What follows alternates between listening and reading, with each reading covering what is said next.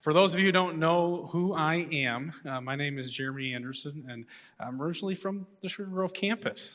2 years ago, the Sugar Grove campus kind of sent my wife and I out to Indian Creek, where we're serving now as the campus pastor, and but still involved here. So some of you may know this, some not, but I work alongside Mario and Mitch, who is up here as well to lead the student ministries here at the Sugar Grove campus. So we're really excited to be back for a Sunday, and lots of familiar faces, and I got to be honest, lots of new faces. So that's really exciting to see. So glad that you're all here. Glad to be with you this morning and really excited to open God's Word with you. So I invite you to open up to the Gospel of Mark with me this morning. And I have a feeling that especially if you were one of those 125 volunteers for VBS this last week, you might really relate with our passage this morning and the disciples and what they had going on in their lives. See, we're going to see this instance where Jesus he's been doing a lot of ministry. He's had his disciples alongside of him, but they've been kind of observing, watching Jesus do things so far. And now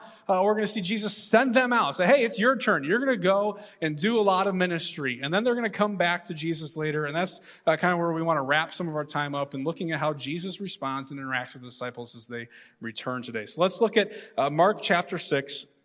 We're going to start in verse 7, and we're going to read through verse 13, and then we're going to jump down to verse 30 and read a couple of verses down there. So let's open God's Word. It says, "And he called the 12 and began to send them out 2 by 2, and he gave them authority over the unclean spirits. He charged them to take nothing for their journey except a staff, no bread, no bag, no money in their belts, but to wear sandals and not put on 2 tunics. And he said to them, whenever you enter a house, stay there until you depart from there. And if any place will not receive you, and they will not listen to you, when you leave, shake off the dust that's on your feet as a testimony against them. And so they went out and they proclaimed that people should repent, and they cast out many demons and anointed with oil many who were sick and healed them." Verse 30. "The apostles then returned to Jesus and told him all that they had done and taught. And he said to them, come away by yourselves to a desolate place and rest a while. For many were coming and going, and they had no leisure even to eat. And they went away in the boat to a desolate place by themselves." Heavenly Father, as we open your word this morning, we ask a blessing upon this time. Lord, I ask that you would speak the truths of Scripture through me. Lord, I ask that you would open our hearts. Lord, I ask that you'd be in our midst, that you'd be honored and glorified in the moments to come. Lord, we thank you. It's in Jesus' name that we pray. Amen. So Jesus sent his disciples out, and he brought them back, or they all gathered back with Jesus again, and his response to them was, let's go take a break. And that's why I'm thinking in some ways, especially if you were at VBS this week, you're giving maybe a bit of an amen to Jesus' response. You had a busy week, lots of fruitful ministry. We see in verses 12 and 13 of our text today that the disciples had gone out and they did what Jesus sent them to do. They preached the gospel. They healed people. They cast out demons. Now they've come back with kind of a ministry report saying, hey, here's what's happened. And instead of these hoorahs and pats on the back and congratulations, you guys have done it, Jesus says it's time to take a break. We are also sent out to do ministry, whether it's going on a missions trip somewhere else in the country or around the world, or sent to be missionaries in our jobs, missionaries in our neighborhoods, or missionaries even amongst our church. We are called to do ministry. And so as we continue in this series called Help, we want to stop and recognize that with the demands of life, sometimes we find ourselves feeling just at our wits' end. Now you're looking at our text and you're like, well, the disciples didn't necessarily seem like they were at their wits' end, and maybe they weren't, but I believe Jesus' response is going to help give a little bit of insight into, hopefully, if you're finding yourself in the midst of the struggle, either working out of it, learning some things from our Savior, or even avoiding the disaster of burnout altogether. But before we get to Jesus' response, I want us to stop and recognize a couple of things. The first of which is that Jesus recognized in this instance that his disciples just could not continue on going. They couldn't keep up that pace that they had been at. They had been going, and it says here that there were many coming and going. They had no leisure even to eat. And so as we look at this text, it's important for us to stop and recognize that there's going to be a lot that demands our lives. And we're familiar in life with the consequences of maybe overdrafting a checking account, or what happens when you live on credit for too long. Someone's going to start calling because those funds are going to be due. You owe those things. But sometimes we don't think that practically when it comes to our very lives, when it comes to the time that we have, the energy we have. And so I want to address this topic, this struggle today of feeling at our wits' end from this place of burnout. This place that we approach when maybe we've taken on, maybe we've overdrafted ourselves a little bit, and we're facing some of those consequences, and we're struggling through that just a tad. And Jesus' response, I believe, is going to help us get there. But before we do, there's a couple of truths and facts that we need to stop and accept from the scriptures and from our text. Because if we don't accept these, we're going to find ourselves struggling in this battle and maybe finding ourselves slipping more and more and more into a place of burnout. The first of these truths is that work is not the enemy. You have a commission. Oftentimes when we find ourselves feeling at our wits' end, we feel like we're running on E. The tank's empty, you've got nothing left, you're tapped. Maybe some of you are feeling a little bit that way this morning after a full week of VBS. You were here a lot, you're doing a lot that you don't normally do, and you're feeling a little tired today. Maybe you're starting there. Maybe some of you have been here for a while. And what happens is when we feel this burnout, this feeling of at wit's end start to set in, we can almost create a false enemy. Or we look at our work, where we look at our commitments, where we look at the ministry that we're part of, and we start to point at that and say, if only I didn't have all of that going on, then I would feel better. And we create this enemy out of our work. But our work is not the enemy. If you were to go back to Genesis chapter 1, before the fall, God created humanity to be workers. He created us to work. In Genesis 1, he told Adam, be fruitful, multiply, fill the earth and subdue it and have dominion over it. Before the fall, there was responsibility given to humanity to have dominion over this earth. 2 chapters later, we see the fall. And we see the consequences that come with it. That's where we have the pain, the toil, the sweat, the hardship, where at the end of a long day work or a long week's work, you're like, I'm exhausted right now. I've got nothing left. That's the consequence of the fall. But let's not stop and say, just because work can wear us out or ministry can wear us out, that those things are bad. We were created to do those things. But sin has entered into the equation, and sin has made work what it wasn't intended to be. The problem isn't work. The problem is sin. So rather than pointing the finger, being, if I just didn't have to do fill in the blank, like, man, sin has really ruined the joy of some of this work. So let me look to the Lord. Let me look to him for my strength. Let me look to him rather than just complaining and throwing out the good blessings that come with the responsibilities we have. The second truth that we need to stop and remember, and we even see it in our text today, is there's in verse 31, it talks many coming and going, no leisure, right? Is we have to stop and recognize that we have a capacity. You have a capacity. Yes, you should work. Work is a blessing. Work is a gift. But you have a capacity to that work. And oftentimes we find ourselves in a place of burnout when we just drive right past that capacity and we're like, forget about it. I can handle it. I can take it on. And we just keep going. And oftentimes we'll find ourselves looking to the people around us and kind of comparing ourselves to them, because you'll find somebody who can handle a lot. You probably know someone they're involved in a lot of different things. They're doing so much and they seem to be doing it really well. And we look at them and we're like, if they can handle it, why can't I? So sure, I'll help out with this. I'll volunteer here. I'll add to, and then we start to take a bunch on ourselves, and you quickly start to feel like, man, I'm having a harder time than they are.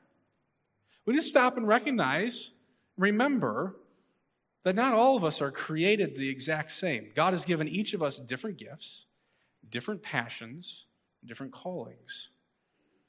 So we need to be careful as we compare ourselves with others. But despite those varying capacities that may come from person to person, all of us, every single person lives with some limitation. Every single person has capacity. 3 of them that we can talk about this morning is that all of us are bound by time. Every single one of us has 24 hours in a day. And oftentimes when we talk about that and someone says, everyone has 24 hours, right? We start to approach it from the, how can you do more? How can you better utilize those 24 hours to get more done, to be more efficient, to be more productive? But I want to just stop and recognize for a second, you have 24 hours. And within those 24 hours, you need to sleep, you need to eat, you need to be with your family, you need to work. There's a lot that goes into that. So the question becomes, how do you utilize, how are you stewarding those 24 hours? So that, man, when you are doing a ministry, when you are at work, you're able to give it 100%. You're able to just go. That involves stewarding that time to make sure that you may be rested and available as well. Secondly, we're all bound by space. None of you are here this morning and somewhere else. Or you're really something special. No, you might be somewhere else mentally, but you're here physically. And none of us can be in two places at once. None of us can be at work and at home taking a nap. None of us can be here at church and at home on the couch. None of us we can't be in two places. We're all bound by space. It's a limitation that you've got to learn to live with. It'd be nice if we could be in multiple places at a time sometimes, wouldn't it? But we can't. Third, we're all bound by need. All of us have basic physical needs. I don't care how strong you are, how diligent you are. I don't care how productive you are. You have physical needs. If you neglect to sleep for a week, you're not going to do so hot. If you don't eat, if you don't drink, if you don't breathe, we have needs that we have to live within. And we're going to find in our text that the disciples had found themselves in a place where they were stretched in each of those limitations, each of those capacities. Look at verses 31 and 32. It says, "For many were coming and going, and they had no leisure time, even to eat, need. And they went away in the boat to a desolate place by themselves." Space. They couldn't just stay where they were at and keep going. Jesus said, we need to get away from here. So as we look at these capacities, I want to be careful to not say, hey, you know what? Recognize your capacity. It's not a bad thing. God's created us with capacities. And I believe he's created us with capacities and limitations so that we don't start to think of ourselves as more than we should. That we don't start to think, I can do it myself. Or to dare believe that we can have the same kind of control and power that God has. Our limitations remind us that we're finite. They remind us that we can't be everything. But they remind us that there's a God who's much greater, a God who is much stronger, who is limitless in his power. So I want to think about our friend Moses for a second, though. Because as we talk about these capacities and stuff, you're thinking, well, there's always more need, isn't there? There's always need. There's always a ministry that needs a little help. There's always somebody else who's calling you up and saying, hey, I've got an issue. How do I rest? How do I live within a capacity when there's more that needs to be done? Especially if you're looking around and you're not seeing other people step up to the plate. If no one else is going to do it, then I'll do it. Next thing you know, you've got 18 different things you're involved in. You can't keep the words straight, and your mind is all over the place. You're like, what's happening? What do we do? Well, Moses, and part of his ministry, there came a point where he was sitting before the whole congregation of Israel. And he would sit there all day long. And they would bring dispute after dispute after dispute after dispute after dispute to Moses. And his father-in-law comes up to him and is like, hey, what are you doing? This is not good. And Moses' response to why he was doing that is because the people come to me to inquire of God. When they have a dispute, they come to me and I decide between one person and another, and I make them know the statutes of God and his laws.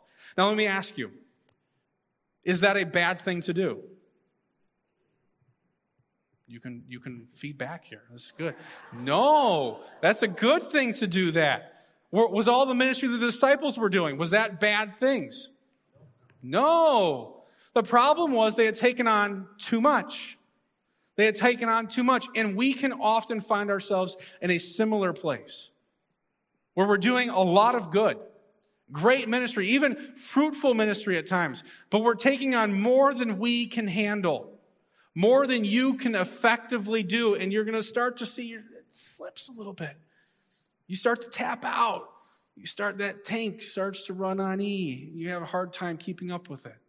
So it's so important for us to stop and to recognize these two truths. We hold these things in tension, because if we neglect either one of them, if we forget about work being a good thing, then we'll sit around and do nothing, and we'll be very unproductive.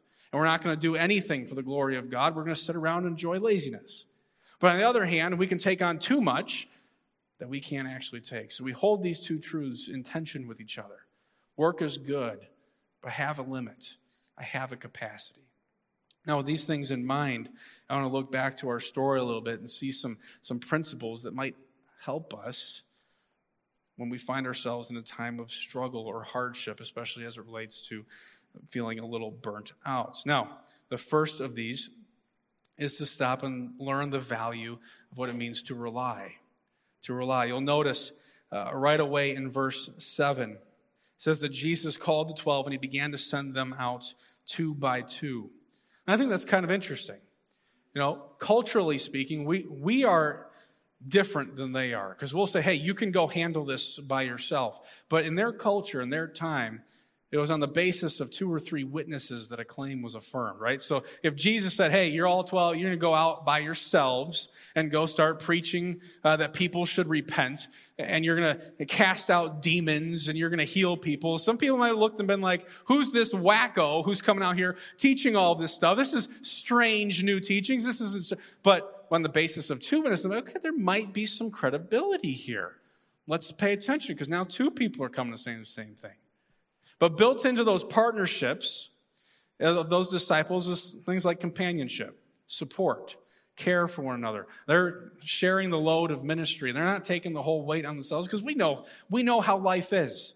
Some days are really good days. You're feeling really encouraged. And another day, tomorrow, one might get you. And you're feeling it just a little bit more. And it's helpful to have those people around us that can say, hey, don't give up on it. Keep going. Keep going. It's another day. But there's a lot of good and there's a lot of purpose that we have in our lives. So I think in some level, Jesus is saying, hey, there's some value to relying on the people around you. There's some value to it. Who are the people in your life that you're able to rely on? Who are there to support you, encourage you, when the days are tough and you're starting to feel a little tapped. Someone who can kind of keep things in perspective, because the reality you're starting to feel and see is just a little off. And they can remind you of what's true. They can remind you of what God's really doing. But more importantly than that, I believe that Jesus is teaching his disciples a very valuable lesson about trusting in him. You'll notice in verse 8, it says that he charged them to take nothing for their journey except a staff. No bread, no bag, and no money. Take nothing with you. Now, those who are going on mission trips don't know this yet, but they don't get to take anything with them either. Just kidding. But why would Jesus say this? Is it so that they would go and just have a miserable missions trip? Is it because to accept some call to ministry, you've got to also accept some call to poverty?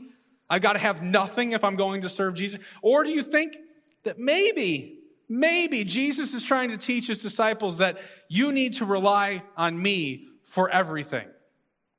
Don't take any money with you. Don't take any food with you, and don't take any stuff with you, so that every meal that they would eat, they would stop and recognize this is from the Lord. So that every time a need was met, they'd say, this is from God. And what a valuable thing for us to learn in our lives. And that is an ongoing learning, isn't it? That as we go throughout our lives to trust God for everything, because we need it from him. Jesus is teaching his disciples something valuable about what it means to do ministry. You need me. You need me. And oftentimes we can neglect this just a little bit in our lives. We'll get involved in ministry. We'll get busy with work, and we'll be going. Maybe I was talking to some people today, they got kids on 3 different baseball teams, and that alone sounds stressful to me. And life can pull us in many different directions, and we almost forget what it means to rely on God, as if we were relying on him for what we're going to eat for lunch today. So that everything we stop and say, this is from the Lord. I need him for every need that I have. It's so important for us to stop and recognize that we need to learn the value of relying on others, but most importantly, brothers and sisters, the value of relying on God. Day in and day out. Secondly, the value of regrouping. In verse 30, the disciples had gone out, they had gone and done all this ministry, and then they synced up their Google calendars.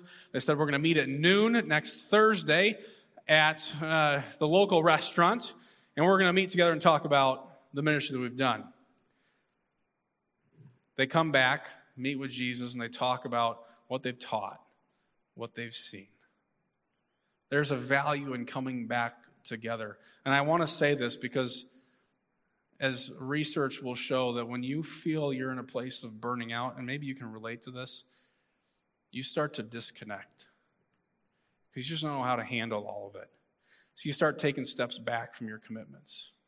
You start taking steps back from your relationships with people in your life. So I talk about regrouping because, number one, the disciples, they do come back together. They involve themselves with other believers who are in the trenches with them. But most importantly, it says that they returned to Jesus. I'm telling you, brothers and sisters, if we fail to do this, it will become a burdensome load that you carry. Regroup with your Savior. And I'm not talking about the hour-long times where you sit down and you're like, I'm going to get rid of my phone so the kids don't need me for an hour. You know, where am I going to find that? I'm talking about the little conversations with the Lord as you're going throughout your day. Lord, I'm showing up at work today, and here's what I've got on my plate. This is what you've put before me. Lord, help me do this. Give me wisdom, give me patience, give me grace. Maybe this morning you taught a Sunday school class, and you're showing up to class, and you're like, this is going to, after a week of VBS, I'm tired, I don't have patience. Lord, I'm teaching a class this morning with little kids, and you know I don't have it in me. But give me the strength, give me the patience, give me the love for them so that I can be what you have called me to be. I don't know what that looks like in your life. It's walking into work. It's waking up in the morning when the kid's crying. Whatever that may be, Lord, and you talk with him about your day. Good, bad, ugly. What's regrouping look like for you? Is this something you do only on Sunday mornings, once a week? Twice a week because you got small group? Is it just a morning thing, like I only regroup in the morning? Or is it ongoing throughout the day? I encourage you guys, let's make regrouping with our Savior something that's so vital to our lives. Third is rest. Third is rest. You'll notice Jesus' response to his disciples, come away by yourselves to a desolate place and rest a while. Now, I try to put myself in the disciples' circumstance here. A time of good, fruitful ministry. And you almost start to think, right, that after that period of time, now's when you dig in. Now is when you'd almost expect them to come back to Jesus and say, okay, you've just scraped the surface. Now, go deeper. Push through, dig deep. Now is the time, carry the load because you got a little momentum. Let's keep this thing going. There's a lot of people. We don't want to lose this, right? But Jesus says, no, let's leave and go rest. Rest is such an important part of our lives because we are limited. Isn't it so interesting? Have you ever thought about the fact that we have to sleep every night? You ever contemplated that? I think from a theological standpoint, it's really interesting. Because the fact that you need to take a nap this afternoon, you need to go to bed tonight, ought to teach you something about yourself. That you need to be rejuvenated. That you need to reset. You need to rest. You need to sleep. But we serve a God, man, he doesn't need to sleep. God doesn't need to rest. He is a God who's limitless in his power. And that tells us something so fascinating about who we are and who God is. But I love that Jesus says, guys, come take a break and rest. Because I think it shows us, number one, God understands our limitations. He'll put stuff on your plate. Maybe he's put a ton on your plate, but he also understands you need to sleep.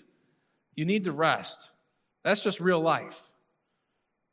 You can go, but we need to stop. And in our culture, in our society today, where we have begun to define our value and our success based on how many people need us or how busy our schedules are, what an important thing. I mean, when's the last time somebody asked you, how are you doing? And you answered, I'm busy. Hasn't that kind of become the standard? I'm busy. As if you said, I'm doing good. Got a little free time, people will be like, what's wrong with you? Shouldn't you be doing something else? It's okay to take a rest. Now, that might be the first time you ever heard a pastor stand in front of you and say, go take a nap this afternoon. I'm surprised there weren't more amens, but I'll leave that off the table. That's okay. No problem, no problem. But in all seriousness, I do love it because in Psalm 127, too, it says, it's in vain that you rise up early and you go late to rest, eating the bread of anxious toil, for he, God, gives to his beloved sleep. If you're feeling burnt out or on your way to feeling burnt out, are you resting? Or are you just going? I hate to break it to you, you're not the Energizer Bunny. Stop and take a rest. Make sure you're getting enough sleep at night. This is practical stuff, guys.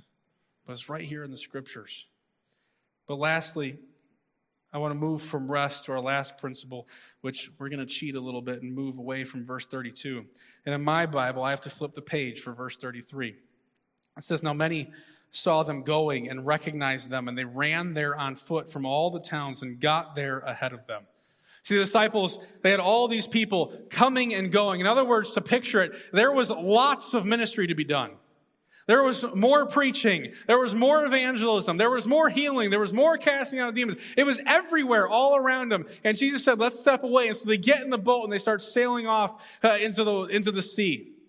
And as they go off, the people see, hey, there they go. And so can you imagine this? These crowds, all this need, followed them around the shore and actually raced them and beat them to where they were going. So here they are. They get in the boat to go to a desolate place and rest. And they get there, and it's all there. Time to keep going. But they had some time away. They had some time to separate from that group. And so I'm telling you today, you need to make sure rest is important in your life. And maybe if you're burning out today, now's the time to say, okay, I need to take a step back. I need to rest. But it's so important that all of us look for the opportunities to rejoin. You need to get back in the saddle. You need to get back to what you were doing. Get back to the ministry. Maybe it's something new. Maybe it's the same thing you were doing. Maybe it's not everything you were doing, but it's something. We need to get back into it. Because that story, as they approached all those crowds who had beat them there, that's when Jesus would perform that miracle of feeding the 5,000. Now, could you imagine with me for a second that the disciples get there? They pull up to the shore, and they see all these people, and they're like, forget about it, I'm out of here. They get back in the boat, and they sail off somewhere else.